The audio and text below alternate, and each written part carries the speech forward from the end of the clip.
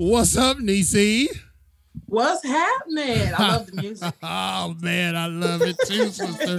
Uh-oh, look, we love it so much, it's starting again. See what I told you, DC? What'd I tell you? What did I tell you, huh? This is how we roll. This is how we roll. I forgot I had it on repeat. If it can happen, it'll happen to CL King. So thank you, Niecy, for being here. I'm going to let you take over from here and just give a kind of an intro about yourself. Tell what you're doing and, treat it like it's your show because it is, sister. All right. Well, first of all, let me say I am very honored for you to allow me on your platform. Yes, Impacting Life 24/7. Allowing me to come onto your platform to sit with you, to interview you on your new book, which I am so proud of you. You have no idea. So I'm extremely proud of you to, be able to release this new book, Who Ate My Brownie? But a little bit about me. I am an author as well, so I know, what you are going through. The struggle. Yes, the struggle is real. It's real, sister. But, I am a 3-time author as well. Grandmother, wife, mother, just trying to make it, trying to push through life and do what I do. But it ain't about me tonight. So we're not gonna get too deep. We're gonna get into dealing with you and what you got going on. Okay, all right. Okay. Mm-hmm. So again, I'm extremely proud that Who Ate My Brownie is coming to life, and it will be born on the 19th. On the 19th of November. It will be. We should probably make it an international holiday, sister. Yes, let's do that. All right. So let's go ahead and get into your interview. So I'm sure people are anxious about knowing about Mr. King. Well, let's get into that first. People who do not know who CL King is, why don't you tell them a little bit about you? When you walk into the room, I told my son that one day he's going to walk into the room. He's going to walk into rooms where he's not required to have an introduction. That's when you know you there, sister. You know what I mean? That's when you know you there. Right. When you walk in the room and everybody know who you is. But I ain't in that status yet. I strive to be there but not for personal gain, but because this mission is so important to me. Everything else beside my wife, children, and grandchildren has become secondary. What I do now is I travel this country. I've been traveling the country now since 2009 officially, with a message about you can make it no matter the adversity. And I created a nonprofit. We've formed a LLC, a CEO of this LLC, and I've got kind of 4 areas that I focus on. Number 1 is the spoken message. I believe that being in the presence of people can inspire them. Now, it's short-lived. I understand being a speaker. I understand it's short-lived. But, man, there's something about when somebody just comes and shakes your crates, man, just rocks your world, that inspires you, that captures the moment in the room. And that's what I've been doing. I remember when I handed out surveys, Niecy, because I wanted to be all, sophisticated and all that, right? I used to hand out surveys to these top-tier educational folks, and they'd come back and they'd say, man, you're awful loud on my surveys. You know what I mean? I got that as a survey. And then one said, there was an error on your PowerPoint. And so it really almost sank me because I took it so hard. Well, no, there's a couple things that I do now. I don't do PowerPoints, and I'm still just as loud as ever. You know what I mean? I'm probably louder. So I'm an impact motivator. That's what they call me, the impact motivator. I'm not a motivational speaker. I believe that when I come into the room, my job and assignment is to make an impact. Secondly, I am a podcast host. I've had you on, and look at you. You're on our platform here at Impact Life 24/7, and we have a show that is carried or downloaded in 47 states, 31 countries, and 30 different platforms, Niecy. Wow, that's amazing. It was not like that when I first started. Samson, my golden retriever, wouldn't even listen to the show. And what I've told you, and I told you this in the pre-show, which the pre-show was so fun, we should have just recorded it. is that I've spent since 2019 promoting everybody else. Right? I have opened up this platform. I have taken risks on people that I knew very little about to bring them to a cathedral of resources. And now I'm at a point, I'm at the nexus where, okay, I need y'all to back me up. And so Impacting Life 24/7 is truly about that. That's what we focus on. The third area is I in a smaller setting, I am a master life coach. And I coach people on a couple different topics. My coaching topics are two very specific areas that I walk people through that they already have within themselves. Number one is how to get in gear. Number two is the grind mode. Number three, which is very important to me, is fatherhood, right? Fatherhood is important. Would you not say that, Nisi? Can the church say very amen? important. Yeah, it's very important. And so I coach on those three areas. And then finally, I have went through, like you say, I have went through the pains of how to produce a work. So now I'm going to go and replicate those skills in other people to teach them how to produce their own work. Wow. Yeah. That was a mouthful. And I know you're going to do that because you are a go-getter. And when you put your mind to something, I know that everything you do, touch, it comes to fruition. And I love that about you. You are you're just about business. That's the only thing you're about your business, period. And I love that about you. And you really try to instill a lot of that in me. Like, you really go in on me. Yeah, I like, do. People don't know how hard you go in on me. And I'm the oldest. She is the oldest, and she's definitely the cutest cousin. But what I recognize is this, man. And let me just say this. Let me parenthetically insert this. I told you this in the pre-show that we in the creative space community, and more specifically in the Black community, right? We have got to go from being consumers to producers. I don't need to be consuming your chitlins. I need to go get me a pig and sell that mug so all y'all can eat chitlins, right? And I can create generational wealth. Right. So the reason why I push you so hard sometimes, I thought I was kind of gentle, but the reason why I push is because I know that you are a consumer by nature. You're an entrepreneur by nature. You got the bug and you got the skills. So that's why I do that. Well, nothing wrong with it. I ain't mad at you. It's all good. All right. So let's get into this. Who ate my brownie? Let me ask you, what actually prompted you to title that book, Who Ate My Brownie? Man, that's a great question, Nisi. You are such a great interviewer, by the way. The reason I was toying around with, how to overcome adversity, right? That was going to be because everything was centered around the adversity of my childhood, right? So titles like How to Overcome Adversity, or adversity versus triumph, you know what I mean? Or something like that. And I was actually being interviewed in Sweden. And I said, you know what? What about if the title was The Question That Changed Everything? And the lady was like, what? And her name is Vera. I said, what if it was Who Ate My Brownie? Because that was the question that really set in motion the transformation for my entire life. Had my mom not asked that question, who ate my brownie? Had I not eaten the brownie that was brought from the soup kitchen by her husband, and I snuck in and ate that brownie at night?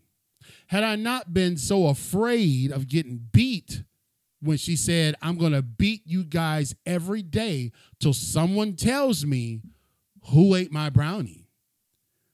That set in motion the very next day, Nisi, for me to run away from home.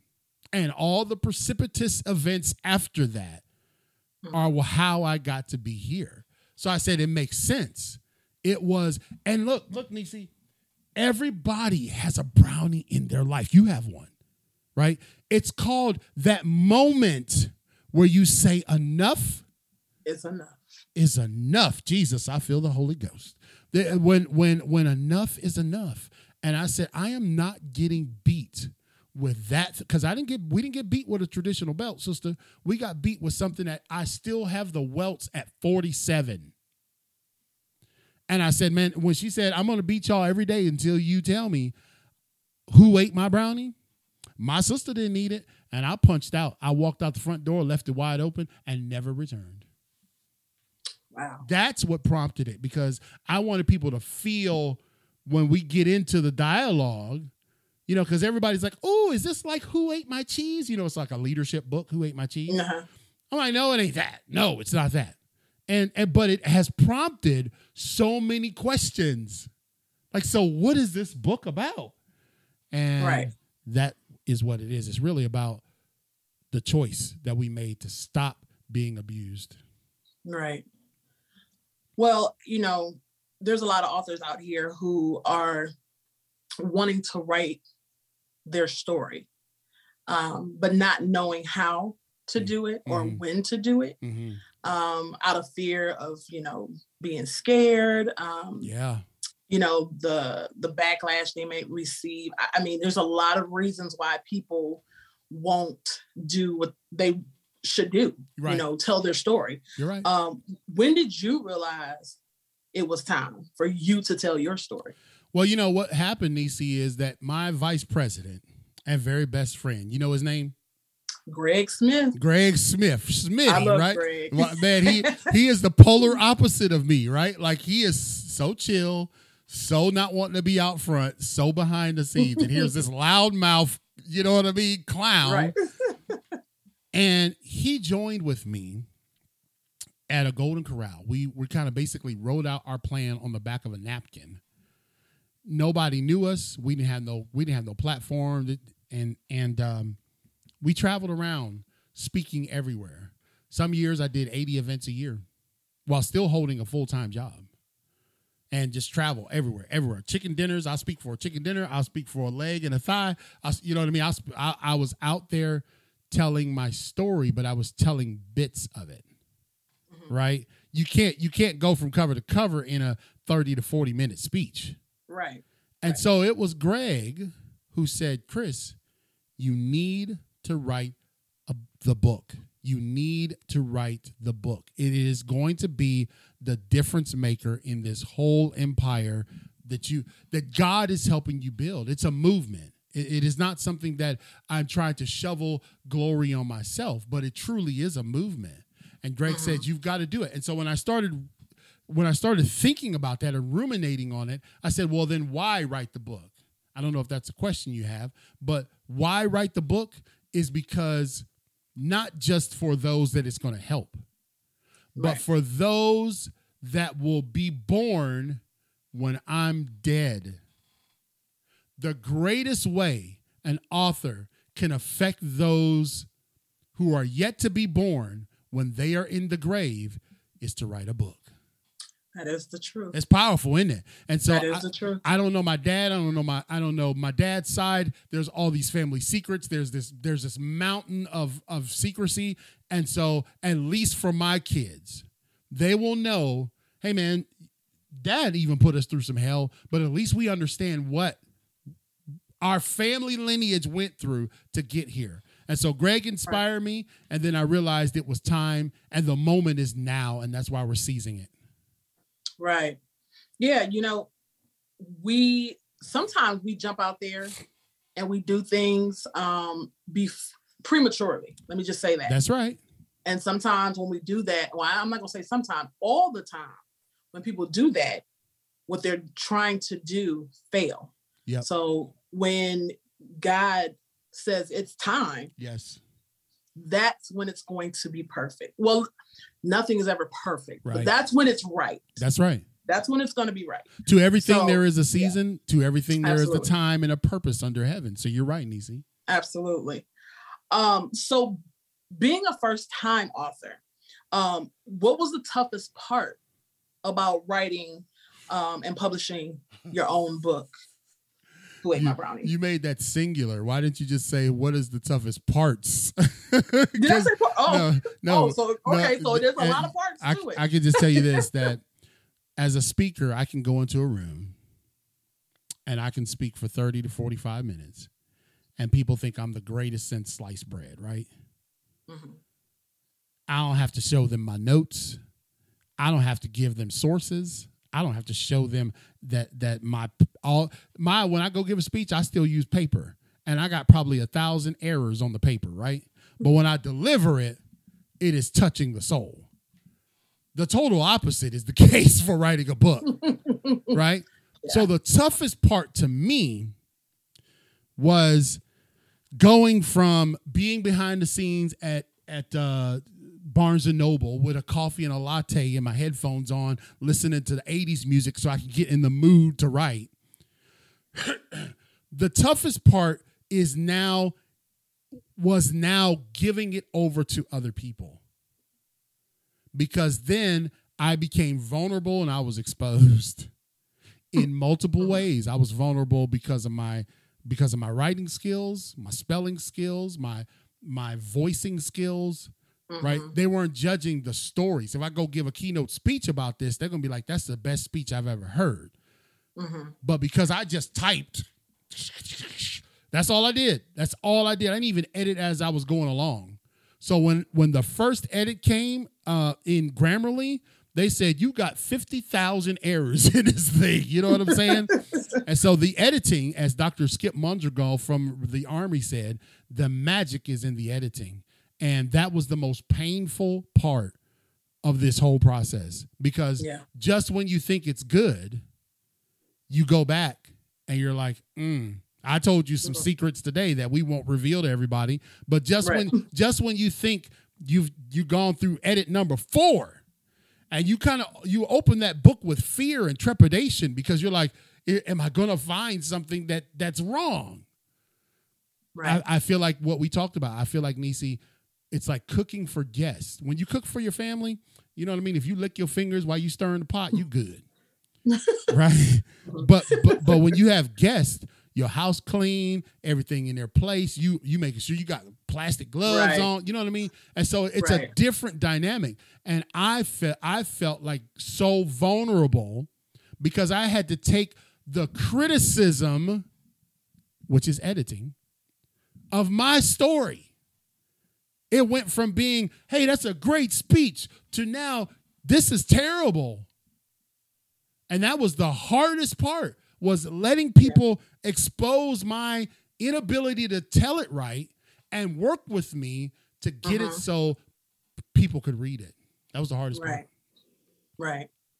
Well, speaking of, I heard a little birdie actually told me that Santa visited your house today. He visited you today. How he get to come to your house today? It ain't nowhere near December. No, and he delivered you a package. What did you get? What did you receive today? You know what, Nisi? I'm so glad you asked. It's interesting that anybody would want to know. That's Brian Popin, ladies and gentlemen. And we use Brian Popin's music by permission. I don't just be like, I don't have the rights to this song. I don't post stuff like that. Brian Popin is an international gospel recording. Woo, Jesus. He's an international gospel recording artist. And we say reach out to him at his Cash App as well as his Venmo. And let me do this real quick, Nisi, because I believe in doing things right. Let me give his Cash App to everybody so that you can go and bless him. And he says that's all we need to do is just give him credit when we play his music. And so how do I get to where I've already paid, people I've already paid, so I could tell you his Cash App? Where do I go, Nisi? Do I go to the sign, the house? Where do I go? Oh, there it is. You have to look at it. There it is. Okay, I got it. His Cash App is Brian Popin. Okay, so BRYANPOPIN. Or here's how you do it. $BRYANPOPIN. And so thank you, Brian. I reached out to him in 2020, Nisi, at the height of the pandemic. Nobody was touring. Nobody, you know what I mean? And I reached out to his folks, and they say, yeah, as long as you just can give us credit, and if there's an offering or a love offering that you guys can do it. And so that's why I continue. But yeah, love Brian. And what great way to intro the book, huh? There it is. Yes, I love it. I love the cover. Yeah, man, it's sharp. And I'm gonna give Digipod a shout because they're the company that I'm using to print. And I work with them, Nisi, exclusively. I've called them like 15 times, and we go back, fix stuff, re-upload, and they're very, very good to work with, and very, very, very economical. Good. It looks really good. I'm so proud. As I stated before, I'm very proud of you. Now make sure you get that book for me out of the box. I don't want the one that you just threw on the couch. I just need you to know that. Okay. Well, I believe that God's going to make it so that I can do that. I can't do it right now, but I know that. But what I'm saying is I believe that one day I'll be able to just go to events and throw them out in the audience, Yeah. One day you will be able to do that. Yeah, that's absolutely. That's the goal. So let's get back into your story and find out a little bit more. So when you started writing your book, when you write stories like you and I have, sometimes we feel like I shouldn't do this or I shouldn't say that because there may be some repercussions behind that. Right. And sometimes that will stop you from wanting to put your story out. Yeah. But did you ever think about any of the backlash that you may receive or repercussions that could come from writing this book? That's a very great question. I think I asked you that question too. When you're talking about a story of, physical abuse and sexual abuse by family members, it is a tough story to tell. Mm-hmm. I'm at the stage where the characters in the book that created the most offense, only one of them is alive. Okay, that's my mother. And in writing this, I had to write it in a way that didn't sound like an angry person. Kind of like the way you wrote your book. You know what I mean? The voice of it is just simply telling the story, right? So never was it, even against my dad, even against my grandmother who locked me out in the wintertime garage outside, the detached garage. All I did was state the facts and maybe ask questions like, I wonder why they feel this way about me, or why is this happening to me, right?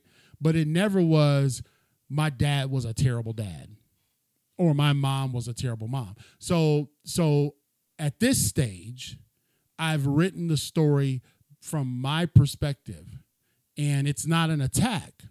So I feel at peace, and I feel God's release on letting it out. Okay. Right. Because I would even feel comfortable with my mother reading it because it's just true statements. Right. That's one thing when writing a book like this,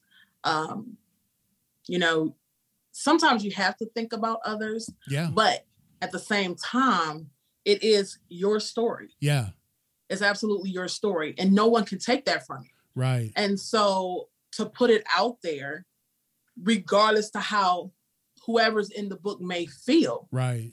You can't be upset, and so they can't be upset because things have happened. And sometimes that's what's fearful for people. Sometimes people won't write because of them in fear of what somebody else might feel or the backlash they may get from that uncle or father or mother or whatever. Yeah. But, that's where we have to go to God. We have to pray. And once you're at peace with that, then it's time to, move on and start telling your story. But that's one thing you can never, and what you were saying, you can't write with hate. Right.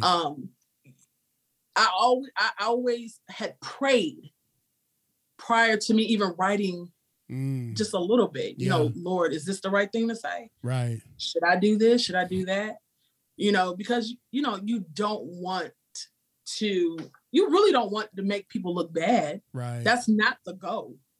That's true. Not the goal. You know, Nisi, that's a great point, because I talked about that in one section of the book. I talked about how some of the things that I was saying could sound really morbid. You know what I mean? Sound like depressing. Like, good God, did anything good happen? Right? Seems like one thing after another. And I'm, you know, when you write your story, it's a chronology, right? So it's like what you remember. But I said, not all stories have this picturesque white picket fence narrative. Right. They don't.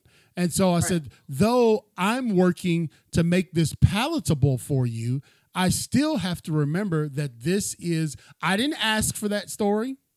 Right. You know what I'm saying? Like, I didn't ask for the living conditions I was in. And so me articulating that is it wasn't my fault.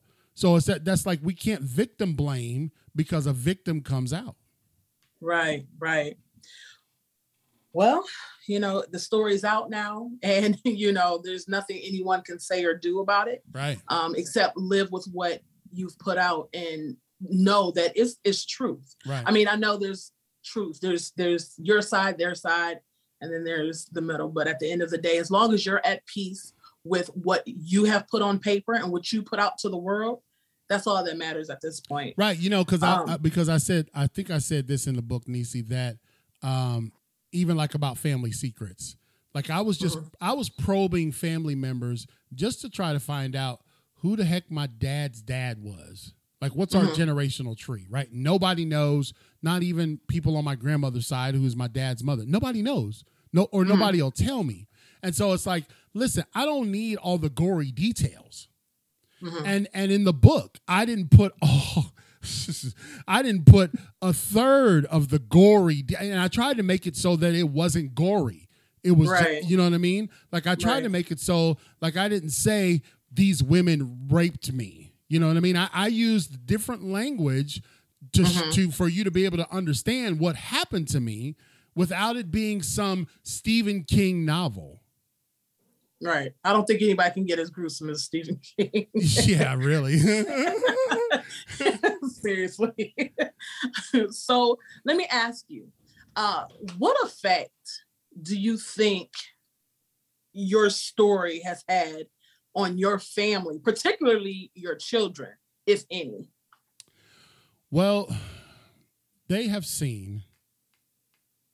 That's a great question. They have seen the effects of the hurricane, right?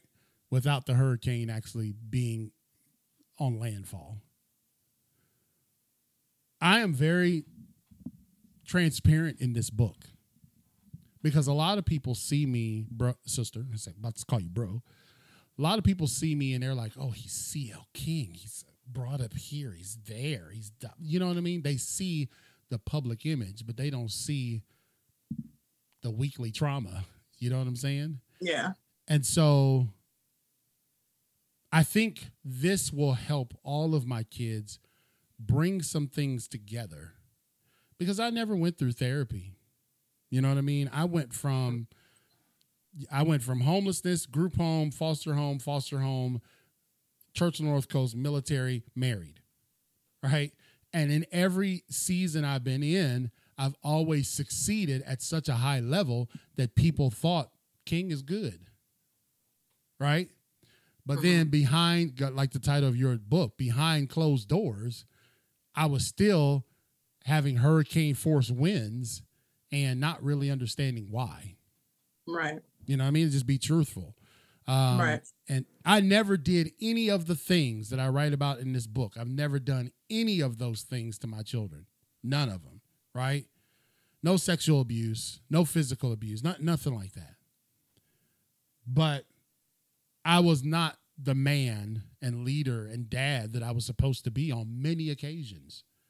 Right. And so they got the wind, you see what I'm saying? They got the effects of a still broken man. You see? They didn't know why dad is acting like this. Heck, I didn't even know what the heck is wrong with me. You know what I'm saying? Right.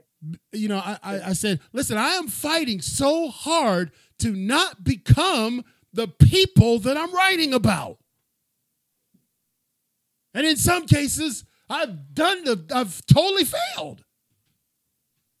And this has been a revelation in this book, that now my kids will understand. Hey, man, you can go to the Lord can take care of everything, and you can still be depressed. That's true. You can go to church, you can shout your weave out, your bobby pins can pop out of you, you know what I mean? All that. Take your heels off, and you can still go home and struggle with temptation. Yeah. Right? And so everybody is seeing me operating at such a high level that they didn't know that, man, that dude has some hurricanes in him that never got dealt with. Never. And so for my kids, I think this book, because they experienced it living, like some of the remnants of my behaviors that were due in part to the way I came up. Mm-hmm. They experienced some of the peripheral wins of that. But now when they have this thing, this weapon in their hand, they'll see, okay, now I understand. Now I understand where we came from. Right. And that is my ultimate goal. Right. Yeah, it's always about protecting our kids. And, sometimes we have to protect our kids from some of the things that we've gone through. And sometimes protecting them means shielding them from it, keeping it from them. Sometimes it means telling them what happened. Sometimes it could hurt in the long run. But the only thing we can do is pray that it helps and teaches them not to be who those people were. Right. It's a tough situation, and nobody really knows how tough it is until they're really in that predicament. No one knows. You talk about it in your book, Nisi, that you had some self-destructive behaviors. Yes. Right? Yes. So did I. Let me say this better. So do I. Yeah. Right? And you try to figure out why. Right. And it's like, well, when somebody's sexually abused at various ages by people that are in their family, unless you've experienced it, you don't know the triggers and torment and total jacked upness going on in your mind. Right? You don't know if what they did was right. You don't know if you felt right because they were doing it. The whole nine. Right. And this is why I speak to churches and say, man, listen, God is the God of peace. He can heal, he can deliver, he can do it all in an instant. I 100% believe it. But then there are those that it is a lifelong. They never get to the end. It's a lifelong. Right. It's a lifelong process of trying to heal and fix yourself. Exactly. So at any point during you writing your book, did you ever want to stop because of the pain you had to relive? Yeah, I stopped for I think 90 days, Nisi. Yeah, I know there was a period of time where you told me, I'm not writing right now. Yeah. Why not? You got a deadline. Well, I had to just put it on the back burner. I had to step away because it was taking me back to 1980, 84, 85, 86. Mm-hmm. And so then I was having behaviors that would try to mute those traumatic feelings. Right. All right. Look, I'm just being straight up with you, man. I want everybody to know that CL King, though I love what I do, man, I still got some jacked up issues, right? but the reality is that when I put that book down and stepped away, I felt like Mom Plowden's echoing voice was in my ear. Because she never endorsed quitting. My last foster mom, Ruth E. Plowden. I'm sitting in the Ruth E. Plowden legacy chair. I dedicate every speech that I give to Ruth E. Plowden. And one of the things Ruth E. Plowden never endorsed was quitting. That's right. And so I had to pick it back up because I was jealous of you. I was like, yeah. Listen to me, Nisi. We don't realize the work. That's why it's so important. That's why I want to get you back out there, because it's so important. We don't understand sometimes the value of the things that we're doing. We feel like, man, nobody cares. I'm insignificant. The work that I'm doing isn't working, but there's somebody out there that's watching. And they say, man, if Nisi can do it, and her story is treacherous, if Nisi can do it, then I can do it. And I saw you putting out book. Then the second book, I'm just like, well, my God, you're going to wait for me? I mean, like, Lord, she got 3 books, ladies and gentlemen, before I got one. I wasn't trying to move before you. I wasn't trying to move that fast. Sorry. Girl, no. But you talk about being driven. Yeah, now I'm going to be working on my 4th and my 5th. So, Thank you so much, Jency. Jency says everyone has something they don't admit they deal with. Who said that? Jency online. She said out of Texas, everyone has something that they don't admit that they deal with. And, this is the thing, man. You can care. Listen, Nisi, listen to me. I'm talking to you like you're an audience. They say, and I cite this in the book, 2.5 years old, they have tracked people that have the memory back to that age. 2.5 years old. Imagine carrying some sort of childhood trauma from 2.5 to 47. See, so when people be like, oh, well, he's like this because, or she's like this because, or she's flipping out, or that the behavior that they're displaying doesn't even align with the message that they're speaking, right? You like out here trying to help people, but then in reality, you're full of tornadoes yourself. Right. And what I say is that 2.5 years old, a toddler can capture and retain memories of adversity in their life. And then everybody sees them in the cubicles. Everybody sees them at the water cooler. They're making rice and beans like you did today. And we expect them to be normal, right? We expect them to be fine. Everything's good. The blood of Jesus, blah, blah, blah, right? And all that's true. But you don't know what people carry. That's right. That's part of the mission of this book, is to let people know, man, you're not alone. You do not have to continue to suffer in silence.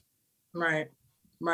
You get judged a lot, from people too. They'll see you, and when you react or you have this negative aura about yourself, it's like, oh, you're this, you're that, and da da da. But no one knows your story, and that's the part of the reason of me writing my book, because I didn't want people to go to their grave thinking, oh, she was just such a bad person, and I remember when she did da da da da da da da. Right. No. To anyone that I've ever hurt in my past, in my future. Yeah. I apologize now, but the people from my past, it was because of the torment I endured from family members, from, everybody else in my book, and the same with Chris. So, I want people to understand who is Chris? What people have done to us that's not who we are. Right. We're not evil people at all. Right, man. And listen, let me just tell you, Nisi, because this is important to do when you get back on the air. This is important to do periodically throughout the show. This coming Friday, right? You're going to be there, right? Yeah. You going to be dressed up? Sure. Wear a ball gown. This coming Friday, no, not Friday, Saturday. This coming Saturday, November the 19th at 7 p.m., we are having the launch party of this book. I have not given out the website. I showed it to you a little bit ago, didn't I, Nisi? Yeah. How it look? Look good. She ready. It look real good. She ready, ain't she? Yeah. She ready. Look, she ready. She ready to take some orders. she hungry right now. She ready to take some orders. She's like, feed me, Seymour. Feed me all night long. Right? But this Saturday at 7 p.m., we're going live internationally. I'm inviting everybody that's on my friends list. So when you get a message from me, don't be offended, all right? I'm inviting you to our launch party, which will happen this Saturday, November the 19th at 7 p.m., I will have none other in these studios. He'll be live in these studios. Dr. Tabari Wallace, the man who gave me my first speaking job, who I love dearly. So just wanted to put a plug in there for what we got going on. Yes, I would definitely be there. And I encourage everyone to come to this virtual launch party. You know, if you can't make it, you know, if you can't be in his presence, look, come to the launch party virtually. It's going to be awesome. Yeah, and I'm not coming in the ball gown. Okay, I'm giving books away, and I'm giving other things away that night too. And you know, everybody wants something free. They always want something free. Yeah, I'm just here for the free food. Where the chicken wings? I'll bring my rice and beans. Girl, I'm so hungry. I could eat a gate post.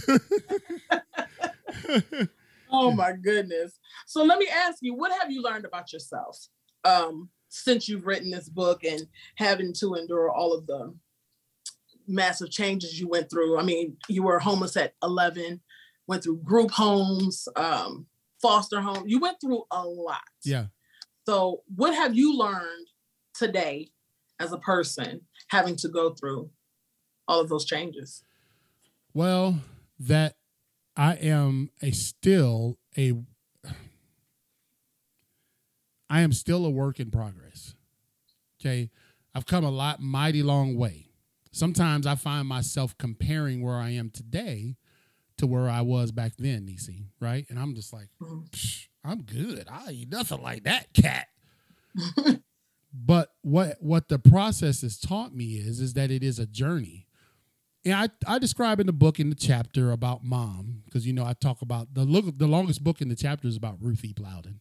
The longest chapter in the book. I said the longest book in the chapter. Right. I caught that too.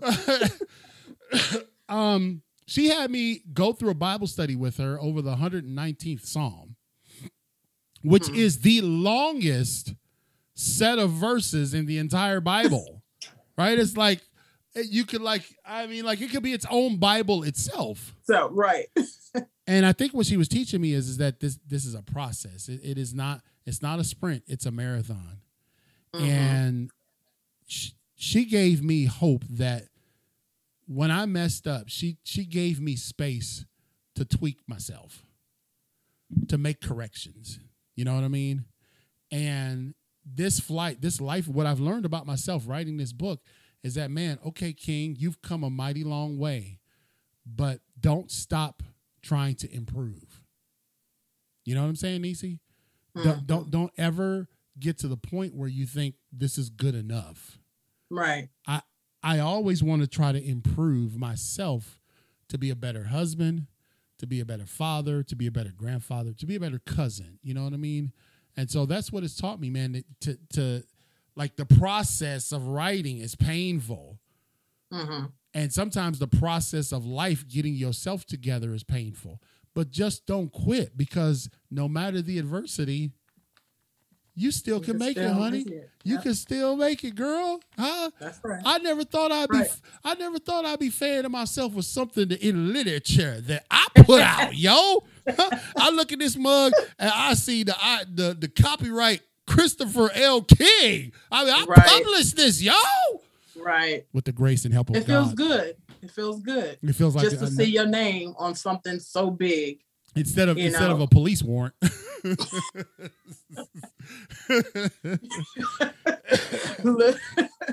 Oh yeah, you're right. I don't ever want to see your name on one of those. No. So, you know, I'm proud of you. I'm really proud of you. That is a big accomplishment. To release a book. What have you learned as an author? First time author. What have you learned? Woo. Am I looking skinnier, Nisi? Did my face look skinnier? Man, listen, it did. Yeah. Well, because I copied off of Nisi since I got the flu. You know, I had the flu, and I have not left the house even since last Thursday. I've not left this house. Wow. So everything's fine except for me trying to get my stomach to quit running away from me. Just fill in the blank there. But this intermittent fasting is really, I just started doing it since I was sick. I said, man, let me just try something to reclaim this body. I got a long haul. I'm going to be giving a lot of speeches, traveling a lot. and I want to be healthy. So nonetheless, you asked what was the lessons learned of the book? What'd you say? Of becoming an author, first-time author. The first-time author is like similar to forming my nonprofit, right? When I formed my nonprofit back in 2009, I didn't know nothing about the nonprofit world. I didn't know nothing about taxes. I didn't know anything. And I didn't have a mentor. Everybody kept their cards so close to their chest. Nobody wanted to help. Now I'm going to pastor for a minute, so just get uncomfortable in the pews. You know what I mean? I was a young African-American man trying to form a nonprofit to help at-risk and underprivileged youth. And I couldn't get help to figure out how to get to the end.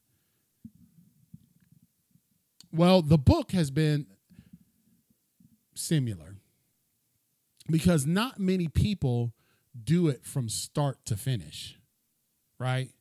Not many people like I have. And so the difference with this is that I formed a nonprofit, and that's great. But this book will live in perpetuity. This is going to live. This is a legacy.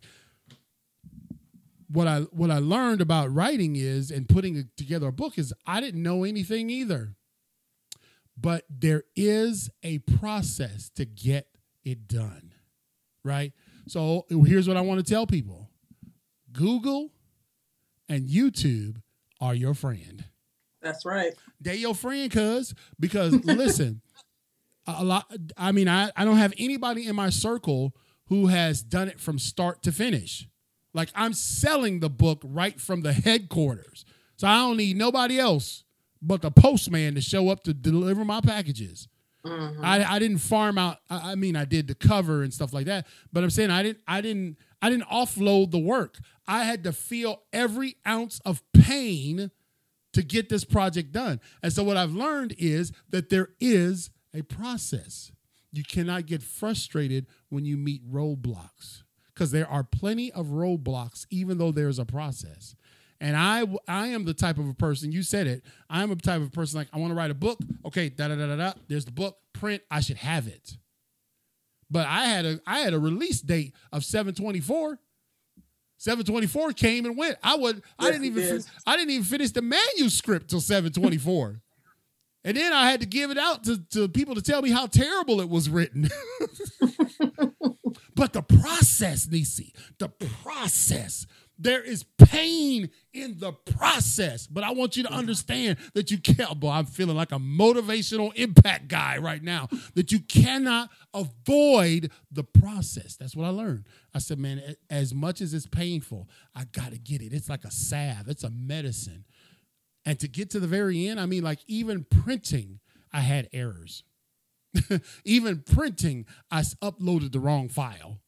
And I had to pay to upload another one, right? So understanding the process. So what I would say is that let's just talk for a second. We as a community, everything I need to share with you, you don't have to pay for it. Now, I do want you to pay for my coaching, because I worked really hard to get that stuff together. I do want you to pay me to come speak, because I haven't spoke for enough chicken dinners, almost 340 events. I'm good. I don't need to become speaking for no pennies no more. But man, if you're trying to get there, this is what I tell people. That I may not be able to light the whole fire for you, but doggone it, I can come by and fan the flames. You see, Nisi? Like I can come by and help you along the journey. Uh-huh. Now, I won't say that it wasn't all, because you gave me input. Katrina McCain gave me input. Greg Smith gave me input. Danny Brunson gave me input. So I took their inputs and Googled that. You know what I mean? So what they talk about on YouTube about that. So I did get bits and pieces. But when you go to the subject matter experts, it was just like, we haven't done it this way. All of us went to a publisher, so we don't know. Sure. You know what I mean? Well, all of us went to a publisher, so we didn't know. So I didn't even know how to get an ISBN number. I didn't even know how to get the book in copyright. I didn't know what steps were required. Do you know the steps to get it copywritten? No. Absolutely not. Well, look, Nisi, look. Shout out to Stewart Publishing. They helped me. They helped my girl out, right? Look, Nisi, look. I got it right here from the Library of Congress. I got the thing. Right. I got it from the Library of Congress, cuz that I figured out how to do it. And so there's pain in the process, but that's what I discovered. Next question. I'm sorry. Yeah. So knowing all of the pain that you had to go through, the next time you decide to write a book, it'd be a little bit more easier. Do you plan on writing another one? Yes, I already have it. It's called The Edge of the Huddle. It's a leadership book. But I think because I'm going to be so busy with engagements and speaking around the world, obviously I'm going to have you travel with me some on tour. You got to get your dance routines down. You know what I mean? You know what I'm saying? I'll get it together. Two old people up there doing the WAP or whatever. Right. Breaking our hips. But I feel like it's going to be so in demand that Danny and I are writing this book collaboratively, and then we're going to let it be we're going to let it be published by a publisher. Oh. Yeah. Okay. But my ultimate goal is to help people, right? To help people who are in the self-publishing space. And I want to help them in kind. I don't want to be charged for every little nickel and dime thing, because that's the way I kind of felt like this process was. And so I want to help people, give them some interior knowledge. I've become a subject matter expert on this, and say, hey man, you don't need to go that route. Here's where you need to go. Here's the website. It don't cost you nothing. Just go do it. And I wish people would be more like that in these processes. Yeah. I wish I would have taken the time when I wrote my book to do what you did, study a little bit more to understand how to put a book together. Yeah. I took the easy way out, contacted Stewart Publishing in Amherst, Ohio, and said, hey, how do you do this? She said, oh, don't worry about it. We got you. Now, don't get me wrong. They were excellent, right. But for me, it was scary. You know what I mean? It was scary to put a book together on my own, and I want it to be right.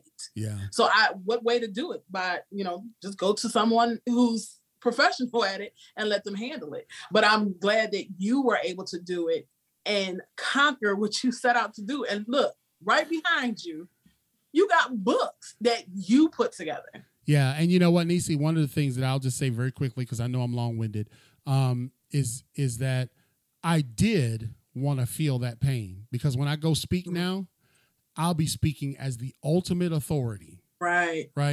Like from cradle to grave. When you hear this story, you know that I experienced every ounce of failure, setback, money lost, the whole nine. Yes. And yes. That's kind of like what is going to inspire me when I go out here and travel on this book tour, is that, man, I am emboldened that we said, no matter the adversity, you still can make it. Next question. All right. You ready for that next question, huh? So what would you say to someone who's actually scared to write a story such as ours? Again, as we said earlier, there's people who are fearful, but what would you say to someone who wants to do it, but kind of wishy-washy about it? Well, that's a great question, Nisi. Your story deserves to be heard. Your story deserves to be told. Your story deserves to be manifested. And you matter. For the people that violated you, Nisi, and the people that violated me, we didn't matter. Our feelings didn't matter. Our borders didn't matter. And so what I would tell someone who is afraid, I'm answering your question directly for a change. What I would tell someone who is afraid to get out there and write their book is there is a level of fear associated with it. There will be rejections from those that may be perpetrators that you're writing about that are still alive. There will be people that rise up and they want to disfellowship you because you're airing the family laundry. But at the end of the day, it is your story. It's your story. It's not his story. It's your story. And what people would like for it to become is his story. But you have got to make it your story. And you have to have courage. You have to be courageous. You have to be focused. You know what I mean? You have to know when to put it down and pick it back up. You have to realize that there's going to be ebbs and flows in the process. You wrote your book over many years, right, Nisi? You're right. I have. Yeah. So for about 4 years. 4 years. So she wrote her book over a series of years. I wrote my book over 12 months. But even in the midst of 12 months, I had all of these ebbs and flows. And as long as you're understanding what your purpose is, right? If you have ill intent, exactly. You know what I mean? I don't know how God's gonna feel about that. That's right. You know what I mean? That's right. Nisi and I both, you'll read our books and you'll see that there's no javelins being thrown, even though they warrant it, right? Even though you would be justified in doing so. But write it so that you can unfurl the parchment that is in your heart that can now be encased in a legacy that will last forever. Yes, I agree. Totally agree. Chris, he said it right. If you want to pick up a pen and paper and you want to start telling that story about whatever hurt you may have endured, like he said, don't do it with ill intent. Your heart needs to be softened. Yeah. Don't do it with a hardened heart. Because wait until your heart is soft. That is correct. Yeah. Yes. I've told people before, pray about it. Yeah. That's the first thing you need to do before you begin to write something pertaining to something like we wrote. Yeah. You need to pray about it first. Don't just start writing because you're angry and you're like, oh, I want to make sure that everybody knows this person's like this. No, that is not the purpose of writing a book. No, that's a magazine. That's a that's a text message. Exactly. Yep. That's a text message. What's it called? 5-star or whatever that is. That's what that is. World Star. That's a World Star post. Star. Yeah. World Star. Yeah. No, that's not. Yeah, that's not what this is about. No. If you really truly want to help someone, do it with a pure heart. Yeah. Please don't do it out of anger. That's why it took me as long as it did to write. Because there was times where I'm like, oh, I'm angry and I'm reliving, what I went through, and it was like, nah, let me put this down because this is not what I want to do. This is not what I'm trying to display. That's good. Nisa. I'm not trying to display that. So yes, please pray on it before you do it. But let's go ahead and start to wrap this up. Besides releasing and promoting your book, what else do you plan on doing? Well, I plan on going to, I don't know how I'm gonna pull it off, but I'm planning on going to multiple cities and multiple states, make multiple appearances and push the message because, the message is, hey, listen, no matter the adversity, you still can make it.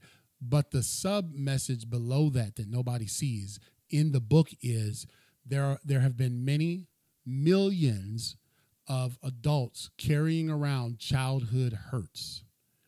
There's three different types of categories of childhood hurts. And some of them are like super extreme, and some of them are like verbal. Okay, I got it in my head now. There's verbal, there's physical, and then there's sexual abuse or adverse experiences. And there are some kids who've experienced all three, right? Mm-hmm. I say this in the book often, that they're at the water coolers and the cubicles and at the copier machine. And they're dealing with inner torment, and they're expected to walk around like everything's cool. What I'm going to challenge people to do is, man, if you're a minister of music, if you're a pastor, if you're a leader, whatever the case may be, there's no shame in saying, man, I have this inner issue that's tormenting me and I need to get help. There's no difference in that and then you saying my arm is broke, I need to go get a cast. We're okay with somebody going to get a cast. We don't judge them. But when they need counseling and they need psychiatric help, then we're saying, oh, well, they must not be qualified to minister. They must not be qualified to do this or that and the other. And the reality is that they're carrying for years childhood offenses. And so what I'm going to encourage people to do is, number one, find a vehicle to let the healing process start. In some cases, it's like what we did. We wrote books, right? And we started saying, hey, look, this is going to be an expose. This is going to be an unfurling of my heart so that way I can heal. I want to leave 1985, I want to leave that stuff behind. And right. I don't want to manifest the behaviors of the hurts of 1985. I don't want to manifest those behaviors in 2022. Right. So that's what my goal is. My goal is going to be out here as a mouthpiece. And I got a big mouth. As a mouthpiece, the impact motivator, to challenge people who have experienced adversity that you can overcome it. When you read this book, you're going to see like, dog, he did it, but it wasn't easy.